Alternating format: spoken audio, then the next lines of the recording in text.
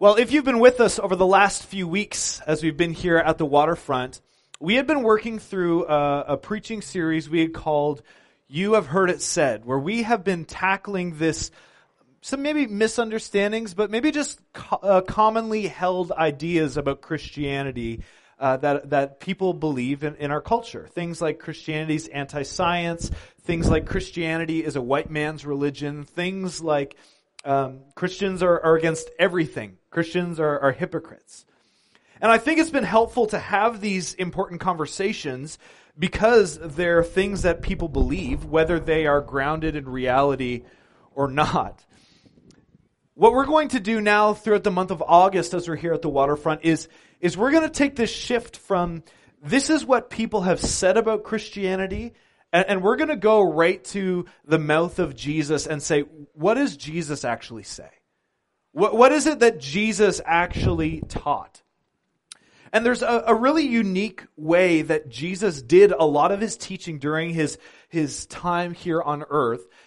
He taught often in what are called parables.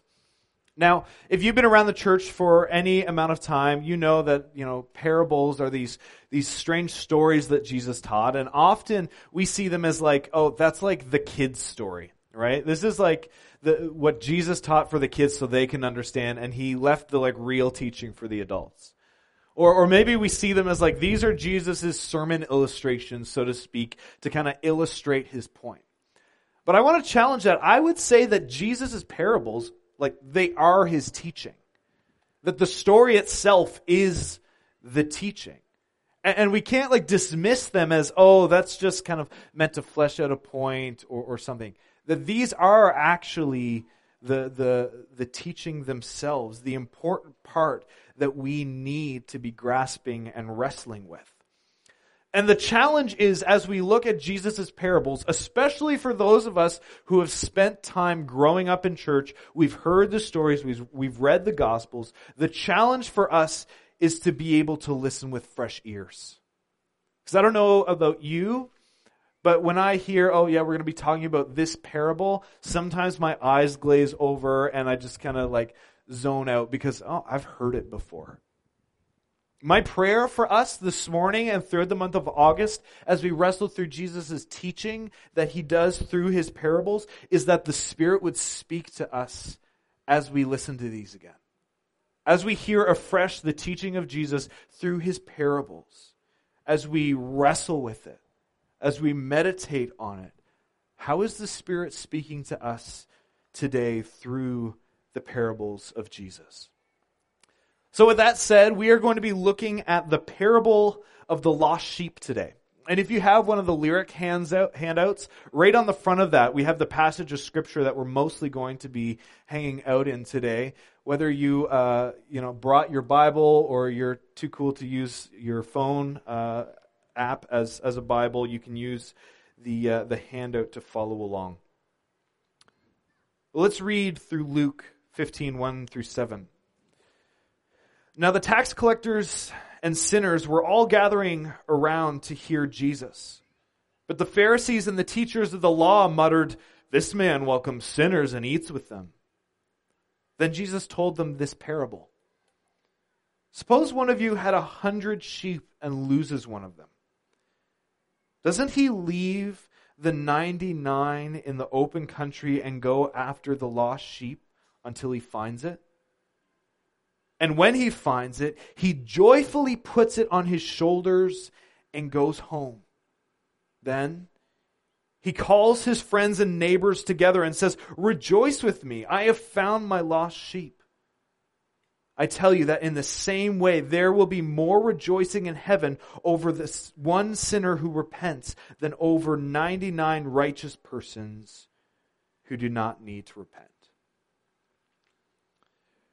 Here in this version of the parable of the lost sheep, Jesus is recorded of teaching it twice in the Gospels. Once here in Luke and once in the Gospel of Matthew. And they each kind of have their unique context and slant that they're getting at with it.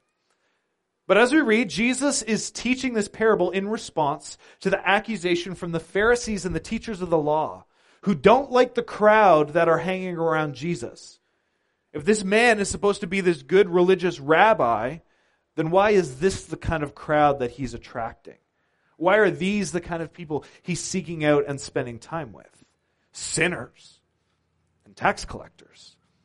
Now, if you work for CRA, this isn't like a slant against you, but for the readers of the Gospels and for the people in Jesus' time, a tax collector was one of the kind of ultimate sins of betrayal. See, the Jewish people living in Judea in first century Palestine, they were conquered and ruled over by the Roman Empire. And if you were a Jewish tax collector, that means you were a turncoat. That means you were working for the oppressors. That means you were ripping off your neighbors and your fellow countrymen and your family in order to make a living. You were working for the enemy. And so, the fact that there were these betrayers of Israel, the fact there were these sinners hanging around Jesus, rose suspicion. But I think it's important for how Jesus talks about this. He speaks to the Pharisees and the teachers of law. And he says, what would you do differently if you were a shepherd who lost sheep? If you had lost one, wouldn't you go after it? Wouldn't you take the risk of leaving the 99 with the hired hands in order for you to go and to find the one who's missing? Isn't it worth it? Wouldn't you rejoice in the fact that they've been found and brought home?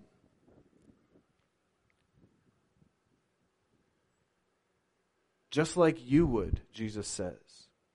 Just if you were a shepherd, this would be your course of action. How much more is it the case in heaven when one sinner comes home? Jesus, in this parable, he's not just giving this kind of hypothetical, this is a good way of illustrating this point. But I think Jesus, in teaching this parable, he is tying into this imagery that is used throughout his teaching that he is the good shepherd. That Jesus is the one willing to seek out the lost. The one willing to go and to find the one who's run away. Or the one who can't find their way back home. That Jesus is willing to be with the one who was rebellious in order to welcome them back in. Jesus is the good shepherd, and he is showing the Pharisees and the teachers of the law that his work is about seeking out the lost sheep. Jesus is about seeking the sinners who were caught in a lifestyle. About seeking out the tax collectors who were marginalized and ostracized by the rest of their countrymen. He was about finding the outsiders and welcoming them in through him. His question then to the Pharisees, when he says the shepherd, he gathers his friends and neighbors together and they rejoice over the fact that a sheep has come home, that it's been rescued. Kind of the implicit question is, so are you one of my friends or not? Are you rejoicing with me? Are you causing a fuss over the fact that these outsiders, so to speak, are hanging around? If you're a friend of the Messiah's, then you rejoice with the lost sheep coming home. Now, these parables, and this one in particular, they're not just a straightforward answer. The way we're to read this and reflect on this isn't just, okay, this is what Jesus said to the Pharisees that one time 2,000 years ago. Cool, we understand it. The parables are an invitation for you and I to reflect. For you and I to meditate on what Jesus is teaching and how that speaks to us today. What it means for Jesus to be the seeker of the lost sheep even in our lives. So I want to ask you the question this morning, where do you find yourself in this parable? Where do you find yourself in this parable?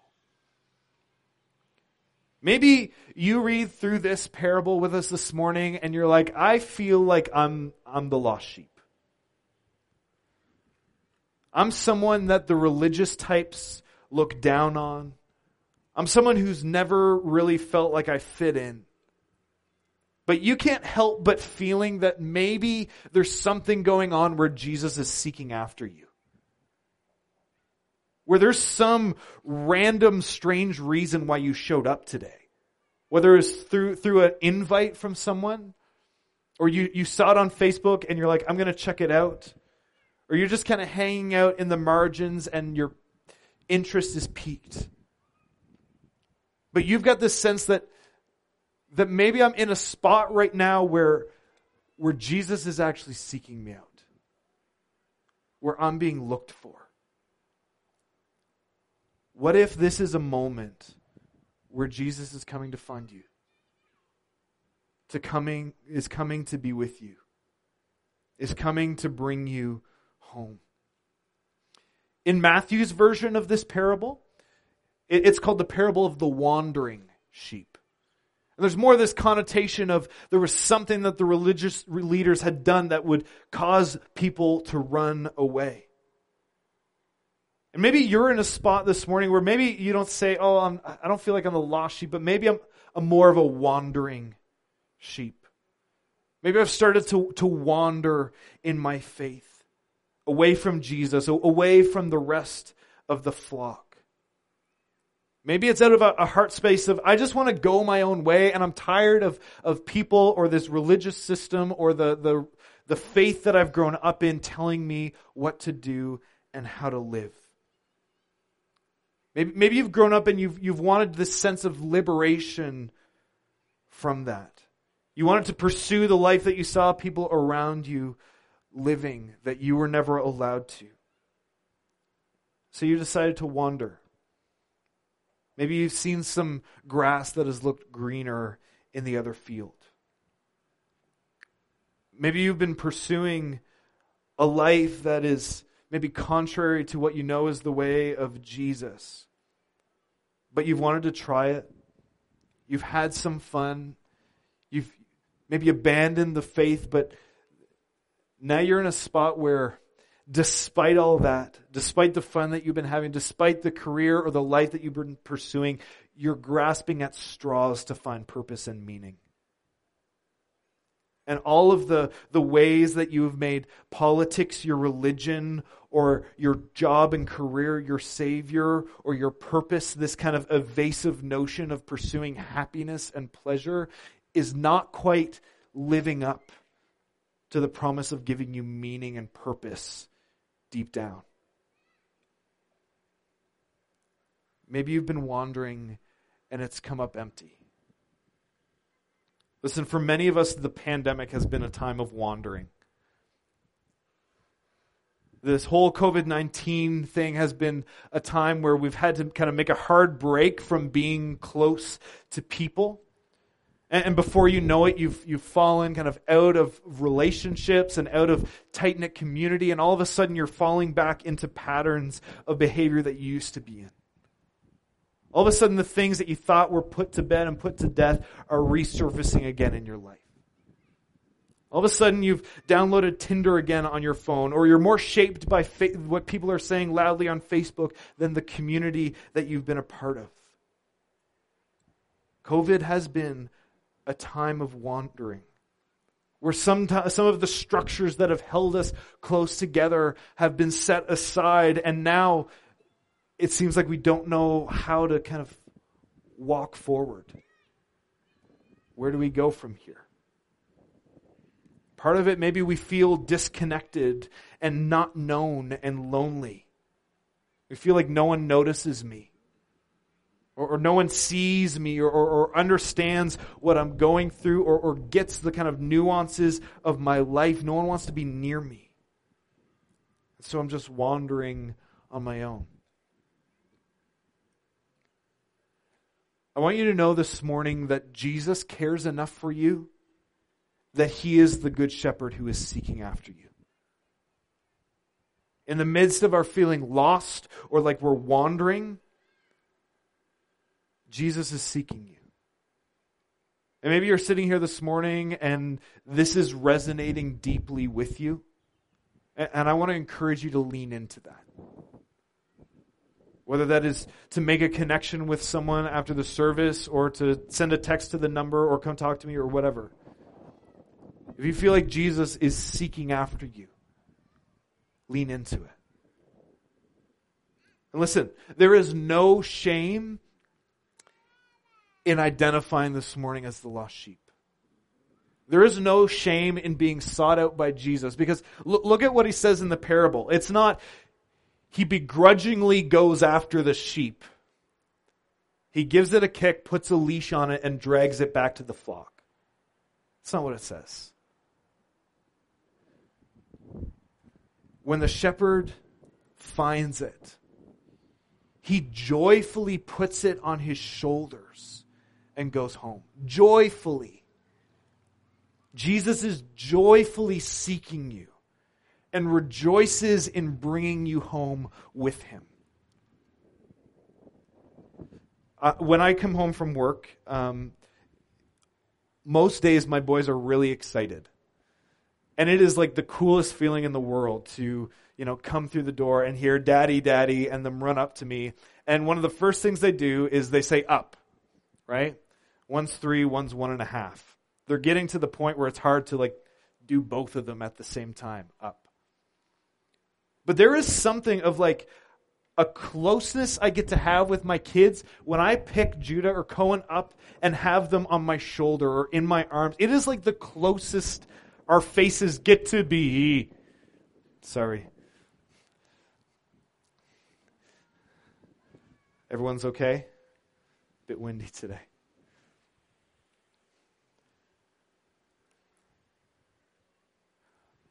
I want you to know this morning that as Jesus is seeking and wanting to bring you home, it is out of a place of love and closeness to you, and not out of a place of shaming you.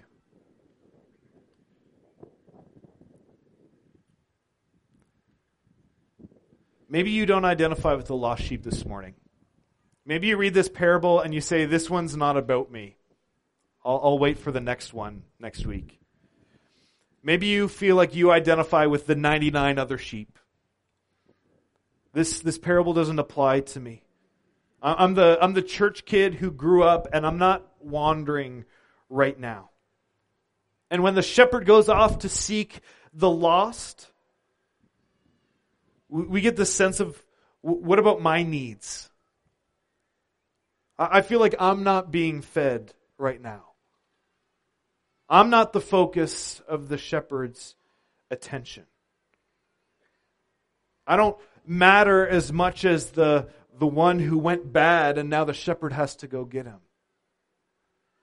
We see this in churches all the time. When churches make a commitment towards outreach, towards seeking more people to come to know Jesus, sometimes we can take this ugly turn of saying, it's not about me anymore, and my preferences, and how I want things to go.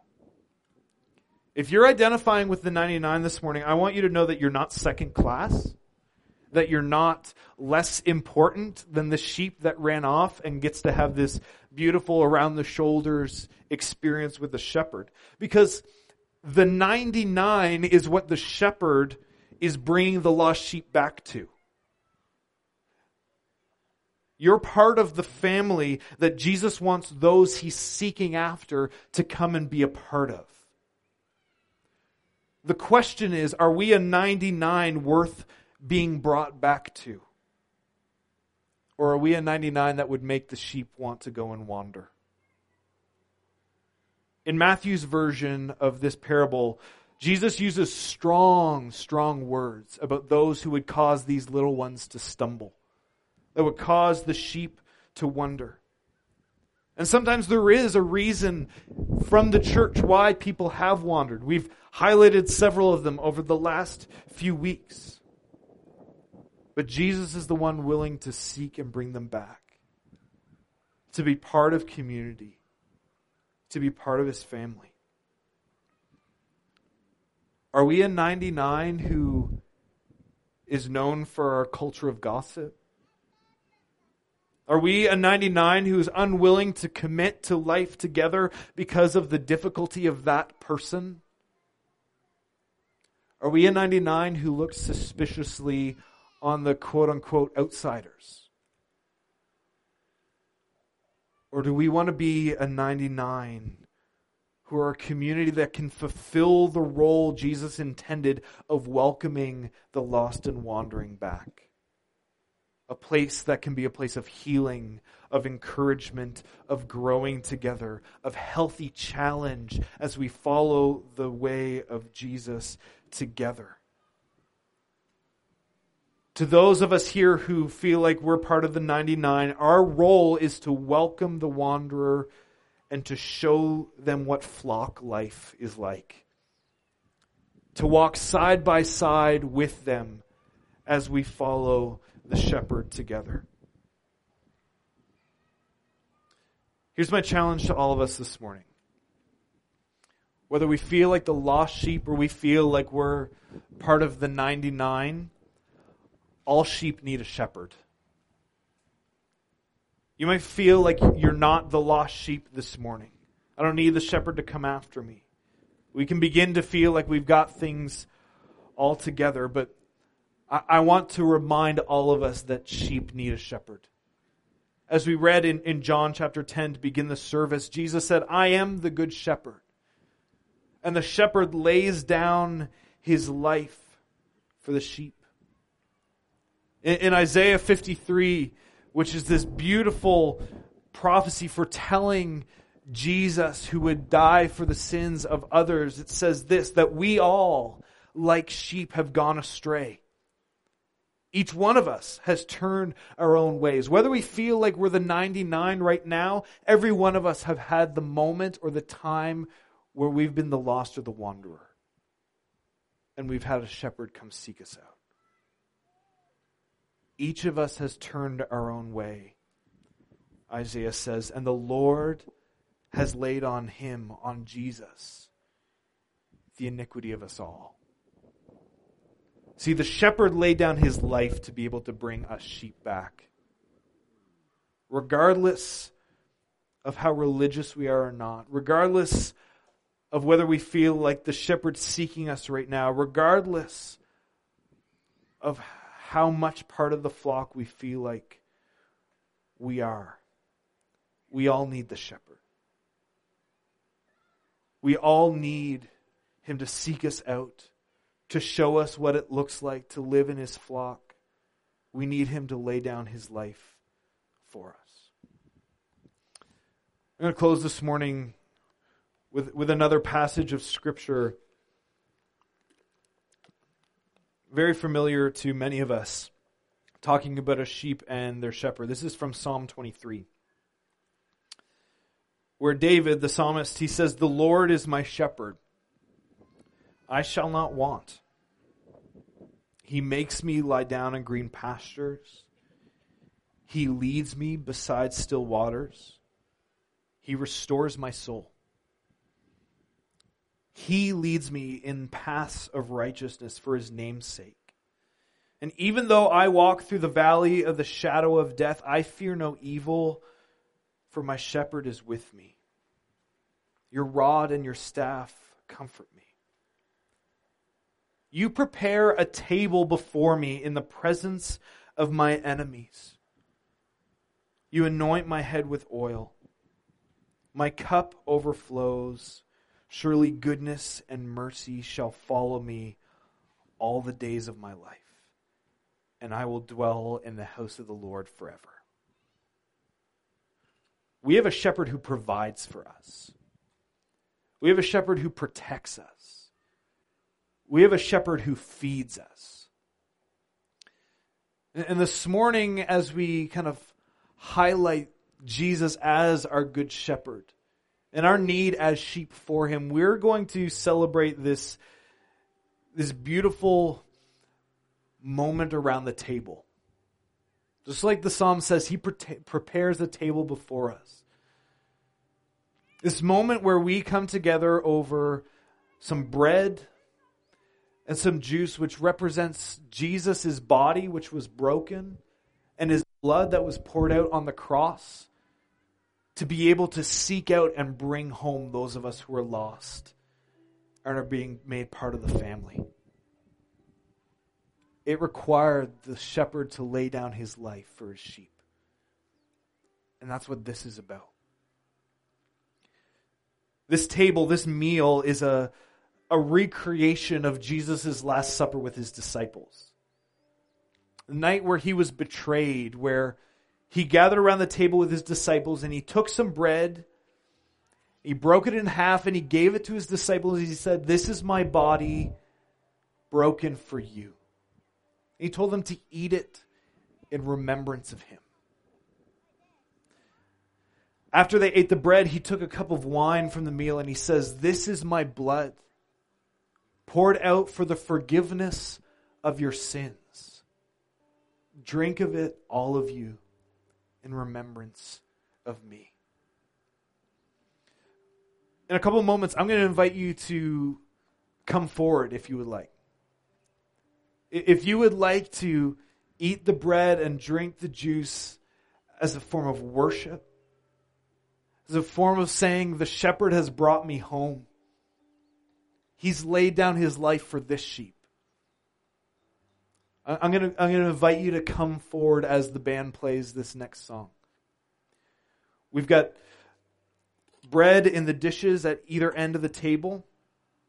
We have cups of juice as well that you can take. We have small trays here for gluten-free for those of you who require that. But if you can say this morning that the shepherd has brought me home, that I want to follow him as part of his flock, you're welcome to come forward. The table is open for you. You can take the bread. You can drink the cup. You can take them back to your seat if you want and eat and drink them there, or you can eat and drink them right here.